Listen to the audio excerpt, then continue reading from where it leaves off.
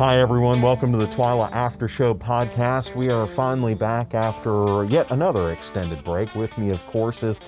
It was not as long as last time. I'm sorry, I interrupted you. The break was not that bad. No, it wasn't, but, we've been off trying to manage things, and that was Carl Wiggers who just interrupted me with Sorry about that. New role as producer of Twyla. Congratulations, Carl. Well, thank you. However, it's not just the new role that makes me interrupt you. That's nothing new. No, that's what to be expected. Of course, Kristen Oakes-White and Avery Davidson, co-host of Twyla, are here with me as well. And let's talk about, I guess, this show. We've tried to, in the past, this would be the Twyla podcast that came after the American Farm Bureau Convention, and that is this one, but it is truncated because everything was online this year. It's a little bit different American Farm Bureau. What did y'all think about American Farm Bureau Convention? I have to say it was kind of tough. It was kind of tough because, whenever you're at a virtual convention, everything else is the same in your life. So it's not like you suddenly don't have your daily work responsibilities to do. In my case, doing press releases, doing other things for the Louisiana Farm Bureau. Whereas when you're in San Diego, when you're in Atlanta, this is all you have to do. So you're able to dedicate your time to it. And so I only tuned in for the opening session, and that was because, Ronnie Anderson received the Founders Award, as we talked about in the show, and I felt like I had an obligation to be there for him because, he was always there for us here at the Louisiana Farm Bureau and for our members. But other than that, the only other thing I really tried to tune in for was when our young farmers and ranchers were in their competitions, which I know Kristen watched all of that extensively. I didn't think that it was, I didn't mind it. I know that it was different, and at times watching our Excellence in Ag competitor, Camry Martin, I felt nervous for her because I knew that, and I don't know what would be more nerve-wracking, having a room full of people there while you're giving the presentation, or I feel like with the Zoom meetings, you always have that if there's no response, and there wasn't because I was panicking. I could not find, it wasn't like a traditional Zoom meeting because there is no mute button. And so I was having anxiety if I said, surely they have everybody else muted. But I could see how it would give me anxiety not to at least have like a response from somebody as to what you're saying. But right, to feel the crowd as you're talking. Yeah, she did a great job though, but I'm sure other than that, I know that was probably a very odd circumstance to have to compete in that atmosphere. And how about Philip Tomlinson making the top 10 yes. for the Achievement Award? I was like, he really could go all the way. And a strong group in general, I thought. Yeah. I wasn't surprised at all by him. Well, you got to do a story, so the I guess the man behind the farmer. Yes. And how sharp he is. You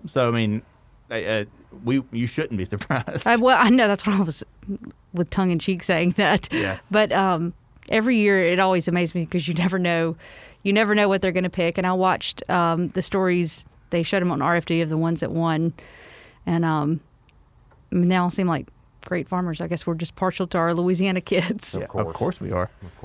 Just talking about conventions in general, I attended a podcast convention virtually back in probably October, November, and it was the same way. It's like I want to watch as much of this as I can, but I still have Twyla to produce. I still have to go shoot stories, so I was trying to catch up and watch the pieces I wanted to and really wanted to catch, like after hours and like watching it back on demand. And it's just a totally different thing. And I'm not going to lie, I was really kind of bummed out all of it. Like as I'm watching some of those, like I really wish I was in San Diego right now. COVID aside and all that. That's what I was going to say. I'm going to be pretty forthcoming here. I'm most disappointed we didn't get to go to San Diego. Yeah. I absolutely love that town. And there's so much to do. There's a lot of good food there. And, the other thing about it is that was the last convention Mike Dana was at. Mm-hmm. Yeah. And so it has a special, connection for it. We got to go to the San Diego Zoo. We got to do behind-the-scenes stuff there. Zookeeper Rick led us around. We got really great access to that. One of the behind-the-scenes thing I got to do was while the rest of the group was going on to set up for the next thing, I had a camera with me, and a group of the zookeepers brought me into a room and said, we're going to bring a serval out. Would you like to see it? Which is an African savanna cat. And so it's like a house. It's shaped like a house cat, but it's about 50% bigger. And so it acted just like a cat. And I was sitting in that room. I mean, literally, the cat was running across my lap while I was filming it. And so it was just an awesome experience. The handlers were there. I wasn't in any danger or anything like that. But it's just one of those things we get to do as part of the show. I mean, it's work, but it's so much. It doesn't feel like it. You know? Yeah, and that trip going to the San Diego Zoo, the crazy thing is I never got to go to the actual zoo to go be a tourist there, but the behind-the-scenes stuff was all so cool whenever we shot in the panda cage and everything. Right, that was just that was just awesome to me. That sounds nuts. So we went with my ag leadership class to San Diego. It's where we began our California trip. And we spent a day or so in San Diego, but we didn't really have much sightseeing time. And I was like, oh, it's going to be fun. We have San Diego American Farm Bureau in a couple years. All's going to be good. I'll get my San Diego time, and here we are. Whatever. Mike Rowe was good. I'll add that. Oh, yeah. That was really cool. I love Mike Rowe, though. Yeah. I'm just a sucker for anything he does. He was great. Great podcast, by the way, if anybody's curious. Yeah, he does have a great one. And yeah, he's still, to this day, my favorite of all the American Farm Bureau conventions I've been to. He is my favorite speaker. And the one he was at before this was Atlanta, Right. the ice storm. When talked you and That's what they talked about. You and I were outside getting interviews with people. Mike Dana built a snowman to put on top of a You garbage could can. so and tell take who was pictures. from Louisiana because those people from Michigan were like, we came down here to get away from this. But yeah, Mike Rowe was amazing then, and I only got to see a snippet of his talk this go round. He I was- enjoyed it. And even with the odd format, you know, the Fireside chat type thing, which was anything with Zoom to me is awkward because you don't know when it's hard to tell when somebody else is going to talk next. And so even with a few hiccups in that format, he's still, I mean, he's just made for TV. He is. And you can tell he's also done a few of these kind of computer yeah. like Zoom interviews like this because he was a champ about it. The great thing about him is that he really does a great job bridging the audiences between white and blue collar. And I think it's something in this politically charged atmosphere that we've had that's so important. One, because of how people like me who live in the city depend on rural and blue collar efforts to keep the infrastructure of this nation going. Everything we enjoy has to be built. And so these are the people who do it. And I think having that appreciation is the sort of dialogue that we need in today's society in order to help us, come together. And what I love what he does with Micro Works is showing people you do not have to go into deep debt to have a good paying, possibly six-figure job. Right. He talked a okay? lot about that. Yeah. You know, you don't come out of a trade school with $100,000 in debt. You come out of trade school with a job, okay, and nothing to owe anybody but yourself. And that, to me, pointing that out to folks is huge. And that's not to knock a college education, because every single one of us in this room went to college, and some of us decided they wanted to torture themselves more and get a master's. Right, Neil? Right. So, I'm not trying to knock that, but it shows that you don't have to go that route. And in a lot of ways, and especially now, it's almost smarter to go and have a skilled trade than it is to get a college education, because you just end up in a better place on the other side And of I it. agree. And it's so important. And it's just especially, do what you want to do with your life, but my God, have respect for people and respect Amen. for what they do. And I've worked a white collar job all my life, but I have such a profound respect for, let's take, for instance, machinists. They are incredible. They can literally build anything. They can repair anything and build anything. And so am I supposed to look down on them because they don't have a college degree? No, that's ridiculous. They have huge, not only experience and trade school education, but they have life experience that counts for so much more. And I think a lot of people with college degrees can forget that when you get that piece of paper, that's the start of your learning. That's where you really begin to apply what you've learned to the real world, and you still have so much on-the-job training that you haven't gotten yet that you really need to figure out and go forward. I mean, my job does require, that higher level of education, but a lot of what we do with running cameras and that sort of stuff are technical skills that require hands-on experience that you can't really get in a lot of, with just a college education. One thing that makes him so valuable as a speaker at that particular function, and I think why I liked him so much even after all 10, 11 that I've been to, that there were good speakers. Barbara from Shark Tank, she was excellent. There have been a lot of great speakers, but to me, the thing that sets him apart is that he doesn't have to change his presentation to gear it towards agriculture because he just knows and he speaks to. They asked him, did you listen to the whole thing? The off-the-cuff questions at the end, like rapid fire. Rapid fire, yeah. And he asked, what's the, I think it was a question, what do you remember think? The first farm you went to? Or what do you think people, if you could share one trait that you value or appreciate most about farmers and ranchers, what would it be? And he said, and he didn't know the questions beforehand. He said the first farm that did dirty jobs, the dairy, he said, we had our entire crew with us. He said, and we said, well, okay, we're going to go to a hotel and we'll see y'all first thing in the morning. And they said, no, you're staying here. He said, there's 8, 9 of us. He said, they didn't bat an eye. He said that it was understood that, he said, and that's what always amazes me about farmers and ranchers, the hospitality, the sincerity, the genuine, attitude, and it's so real, and it's not, and it's stuff we see all the time, right? And we take for granted. But you could tell that he appreciates it, right? And what was cool about that, him telling that story, was he said, and also, any time since then that I've driven through that part, I have to call them and stay with them. I can't stay at a hotel in that area of the world. And those are the hardest working people on the planet. Yeah. Dairy producers. I mean, they. If anybody has a reason to beg off, they do. But they're just like that. And farmers across the board, I mean, I have to literally stop farmers from carrying my tripod on shoots when I go to it, and it's because they're one, and I'm like, you're doing me the favor by helping me, by allowing me out here. It's every day. I mean, and everybody in this room knows it. They just go above and beyond the call of duty at every time. It's obvious that he knows that intimately, and that it's not just words coming out of his mouth, that he appreciates farmers. You can tell that he knows that. And talking of dirty jobs, I know someone who had a very dirty job these last 2 weeks, having to go to a distillery of all places and do another story. Talking about working hard for the Farm Bureau. Yeah. For the nose to the grindstone, folks. That is what I had to do. Baton Rouge Distillery is run by a husband and wife team, Ricky and Natasha, and they were, speaking of hospitality, just let me. I went 3 different times because they had different things going on. He may go back tomorrow too, just to get that extra shot. Well, a lot of research, shot. A lot of post-shoot research got to put into it. No, but they did. They're a very small operation. They do 50 gallons at a time. And so that's why they have to break the still down and they have to do things. They did the mash on one day and then the distilling on another.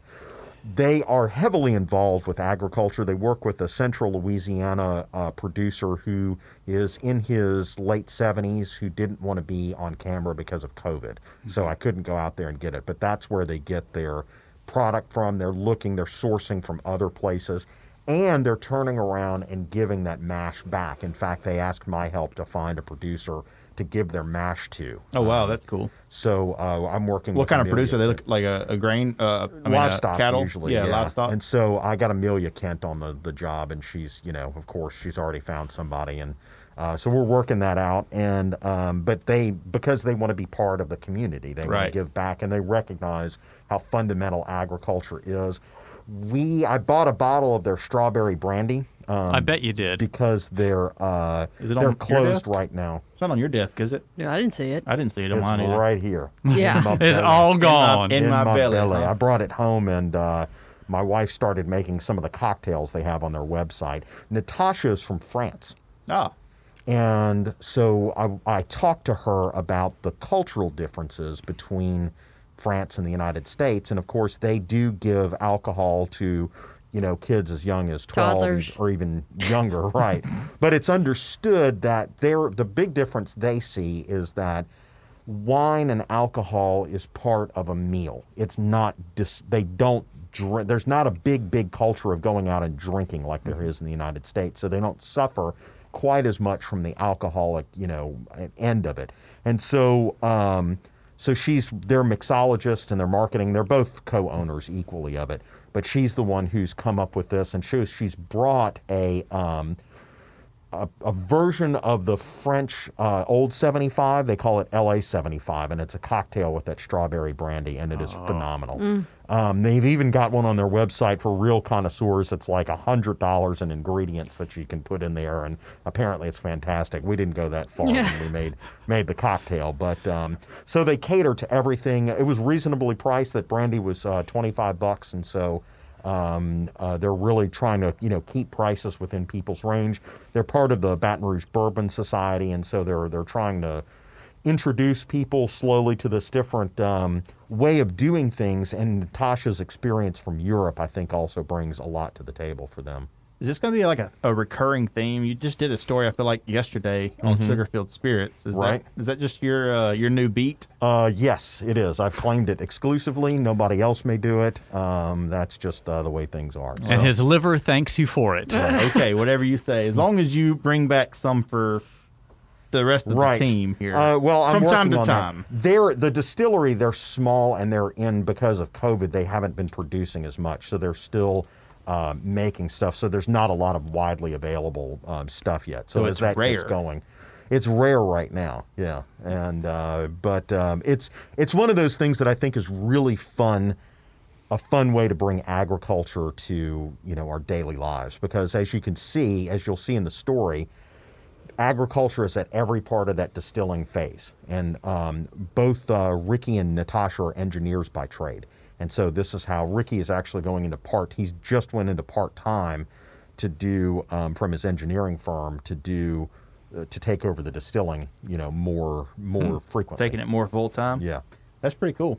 I love these stories because it's one of those places that are kind of like, you don't think about agriculture, but we all enjoy the fruits of that that part of agriculture, and it's just like, oh, I guess that does connect back to a farmer. It's kind of a cool way to tell that. It connects to a farmer on both ends. Right. That's what I love about Yes, it. I do too. And they think about those byproducts, and we talk about that. This was the first time somebody explained to me about the distilling process in terms of the byproducts of methanol and ethanol and the different boiling points and what each of these things mean. So he actually goes into detail in a fairly quick fashion as to give people an idea of what it is. And part of the reason, like you've heard about how moonshine can be bad for people, that methanol that burns off at 140 degrees, the reason it's so bad or so potent is because it smells so good. Like when you smell it, it's the sweetest. It comes from that, sugary, end of it. And it smells good. It smells like it tastes really good, but it's highly poisonous. That's what blinds and kills people. They've had as many as 80 people at a stretch die from it. So they have to siphon that off, and they usually, they're selling that to, it has a use in cosmetics.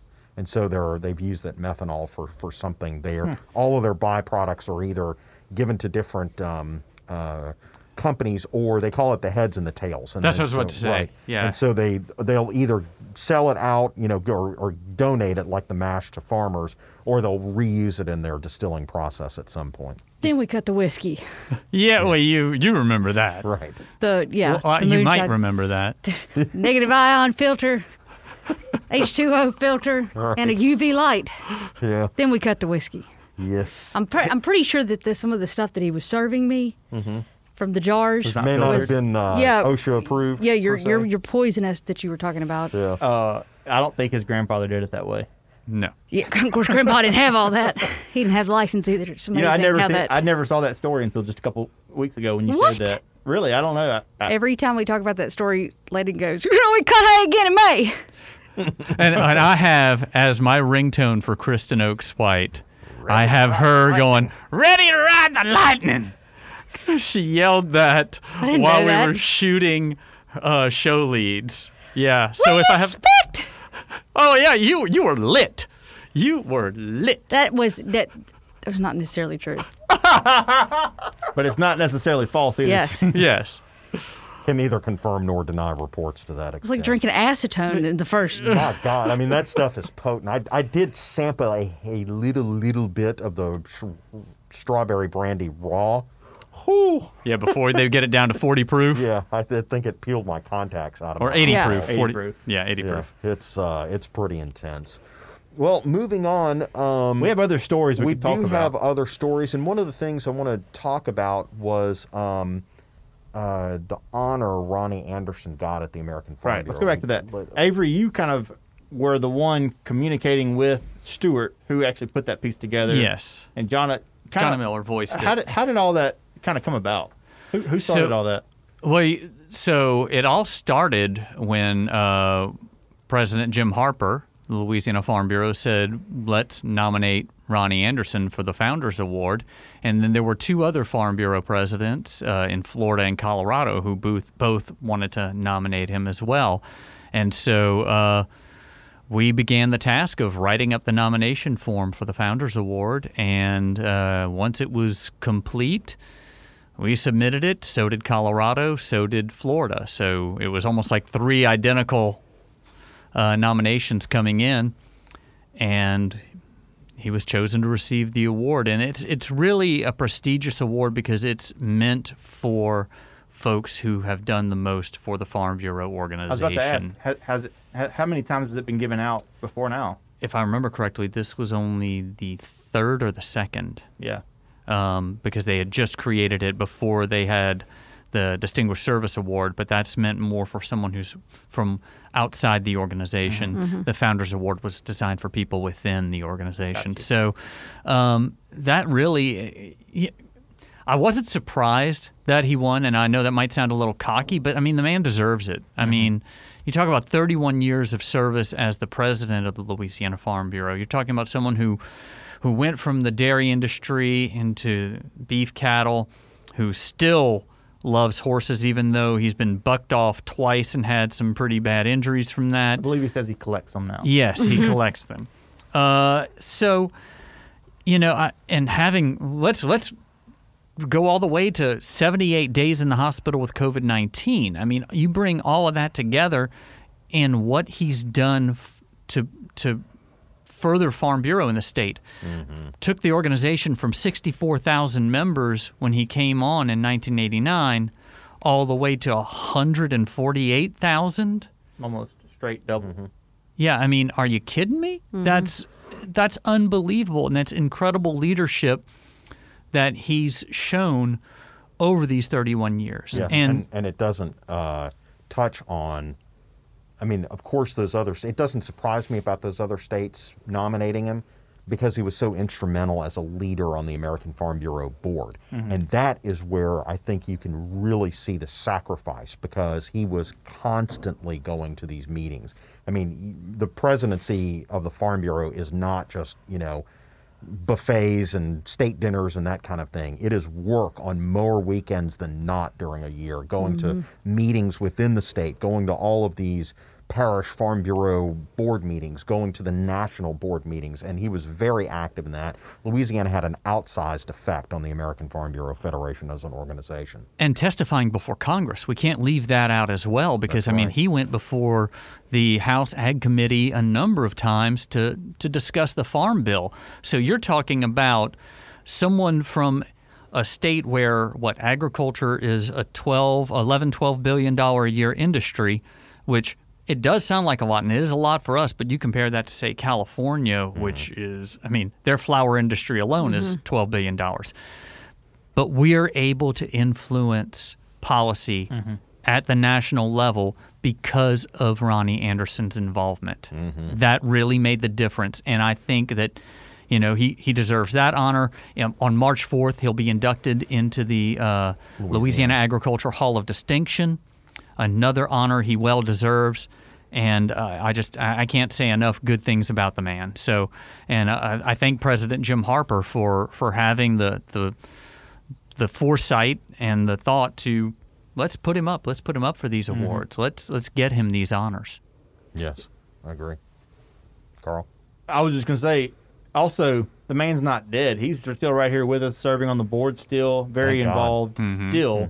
So his work with Farm Bureau is not done. So that's one of the exciting things for us, that we still get to interact with him. Maybe he can run for his district seat on the board. That would be a trip. I don't think so, but that'd be kind of wild to see him sitting. That's a voting in that delegate. spot. Well, I Yeah, certainly hope he stays around. he will be. He will be. I'm He's- excited to go and see him. I need to go see him. Brittany wants to go ride horses, so I'm gonna see if I can talk my way into a little horse riding picnic time out there at Using your position, and not to mention, Daddy. Mr. Anderson has offered many times for me to come out. He'd do and, that to anyone. Yeah, Right. I know. He offered I'm for not us to that go and special. fish at his house. I Working mean, for him for 25 years, Open Door was not just a empty promise. It was a reality, to be able to go in there and talk to him at any given time. Speaking of going up towards the northerly direction from Baton Rouge, Jennifer Finley had a really interesting story this week. We're She working went with a really long ways north, right, all the way to Central, huh? all the way to Pride, Right. Pride, Louisiana. Which is not too far from Ronnie. But they had interacted with a good friend of ours of the show's, Casey Luckett, Right. and their new enterprise, the Canning Chicks, is what they call themselves. Yes. And it's- I'm sorry, go ahead. no, you go ahead. I'm going to spoil it a little bit, but it's she and one of her old former customers of the CSA. I think probably current customer too, but it's neat. They tell the origin story of how her, I think it's Jean is her name. Am I saying it right? I'm not Cajun or whatever that is. Is that French? I'm a redneck from North Louisiana, right? But Clearly. Clearly. Anyways, she was taking the excess that she had in her CSA box and canning it. And Casey was like, hey, I got stuff that I can't really put in a box. I can't sell. You want it? And they started a friendship that way. And then they just decided over the last 6 months, I think, just to kind of make it a business. And their stuff's awesome. Avery, you would know. wouldn't you? Well, yeah. Jennifer brought a jar of the Canning Chicks bread and butter pickles, and my mother loves bread and butter pickles. You know who else Absolutely loves loves them. bread and butter pickles? I don't know anyone. I'm just going to guess the guy talking right now. Really? Well, sadly, my mother ate like half of the jar in one sitting, so not much to bring back to you, Carl. It's okay. But she I'll said let that it they slide. were some of the best bread and butter pickles. They reminded her of what her grandmother would make.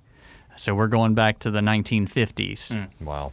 Right before Thanksgiving, they did a big. They launched, and they launched with some cranberry pepper jelly. And oh my gosh, I got a little jar of it for Thanksgiving, and everybody in my house was raving about it because we just take it and put it over a block of cream cheese, and you've got an app right there. Pork loin. It's great on a pork loin too. Ooh, On I a love Traeger. You know who likes Wow. cranberry I didn't pepper think jelly? about that, but that's awesome. You could have bought Carl? some I yourself. make pepper You know- jelly you know for that who purpose likes that? alone. Really? Yes. I'm gonna have to try that now that you say that. But that was my first canned product from the Canning Chicks, and it's pretty neat. They talk about the origin story. They actually Right. then they go to the kitchen. Well, they're out in the field in Pride, and they dig some carrots, I believe, and they take it to the kitchen for the second half, where they're in the and so they're actually canning and prepping and talking about it, and it's really. What were the carrots? I saw the picture. What do you mean? The There was some kind Pickled of carrots they, or they were something? pickled. They were pickling carrots, which Yeah. is just interesting. I've never had pickled carrots. I don't have Yeah. pickled much pickled stuff. It's really good. It's a cuisine in Japan. Really? I'm busting out my Japan knowledge here. But it's Here we called go. oshinko, and they pickle radishes and carrots and cucumber. I mean, normal pickles and that kind of thing. But they do a lot, and it comes. It's not for everybody, but there's a lot of really interesting flavors and tastes you can do with pickling. The thing that I was very gratified to see with this is, as I said, Casey Luckett is a friend of our show, an avid watcher. And not to go too far deep into it, but she's had a number of personal and professional challenges over the last couple of years. And not the least of which is the weather affecting her CSA very badly at one point. And this just shows farmer resiliency. I mean, she took these perseverance. personal Ingenuity, hits too. and she just kept on going and found this new way to find a different approach and a new business enterprise. And my hats are off to her. I mean, there's just where other people may collapse under the weight of things, farmers like Casey and the Lucketts just, find a way to keep going. And tackling a way to not have so much food go to waste, because Right. I can tell you from just having a small garden, not pennies compared to what they have, but you can't eat. I mean, and if they don't sell Well, all gives of them it an for that opportunity week, for yes. The ugly stuff. Yes. Right. And I mean, it's like what they say about, growing tomatoes. The two problems with growing tomatoes are, one, not being able to grow tomatoes, and two, actually growing the tomatoes. Because once you start growing them, they're through the roof. This reminds me, I actually need to just get started on I'm going to do a garden this spring. Maybe I can get some pointers from somebody in the room. How to not plant too much. Well, don't ask me because Especially jalapenos. I didn't go out there again. I think from June until the first freeze that we had, we were covering water faucets, and I said, I didn't know all this was still out here. I started picking jalapenos that were fine. There were tomatoes on there.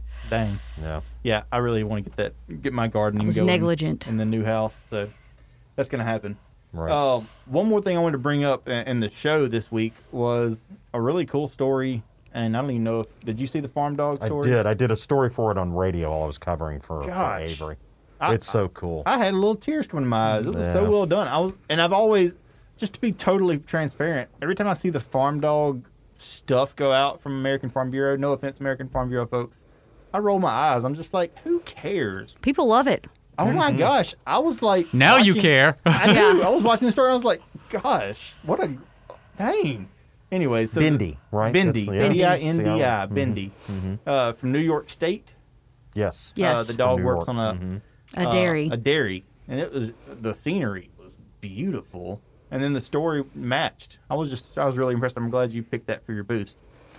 People who haven't ever had to, work with dogs don't realize just how, like, border collies and Aussie shepherds and all these breeds that are designed to work. I mean, they work. They work their little tails off. For Aussie shepherds, it's literally true. But they need to work too, because that's like that Great Pyrenees that we have. She's the same gear of herding. Mm-hmm. She's been wandering off a lot lately, and I think that it's because we don't have any. We need to get some cattle or something. I think you have a place for them. Yeah, she needs. They say that they need something to take care of. I said she's got guineas. That's an important thing. Just kind of a little bit off topic, but if you get dogs, you really need to understand what they need. Understand what breed you're getting, because like German shepherds are pre-programmed to work. They have a work and they want to work, and if you don't put them to work, they are unhappy and get into all kind of mischievousness. So. Neil's going from Japanese to German on us. I was going to say, we just got a black lab mix, Lulu, and you have to take her out and play with her every day, because she's going to be a puppy for the next 2 to 2.5 years. And now, great dog.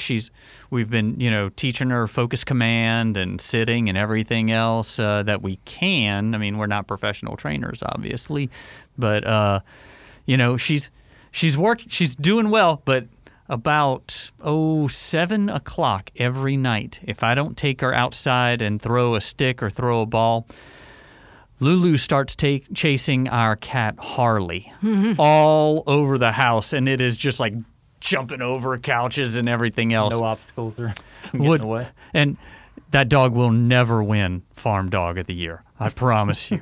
I'll trade you an 11-year-old lab for your... No, that's okay. We had a lab, Maggie, who was alive when my elderly grandmother was living with my parents. And the Maggie was so smart, she would herd my grandmother through the house as she walked with a walker or a cane. And she would do things like at sharp table corners, she would interpose her body in between the sharp table corner and my grandmother so she wouldn't hit the sharp table. And it was just, I just never seen it. And I mean, just knew to do it. Nobody trained her to do that. She just knew to do it. So they're incredible.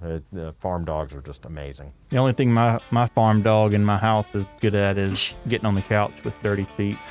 White snacks. White couch. Yep. Sad Okay. day. Well, that was a fun story. He's the worst, but he's the best. Right. All right. Well, I think that's about all the time we have. I want to thank Kristen, Avery, and Carl. I'm Neil Malasaw, and thank you guys for joining us. We hope to see you, and we should be back for you next week.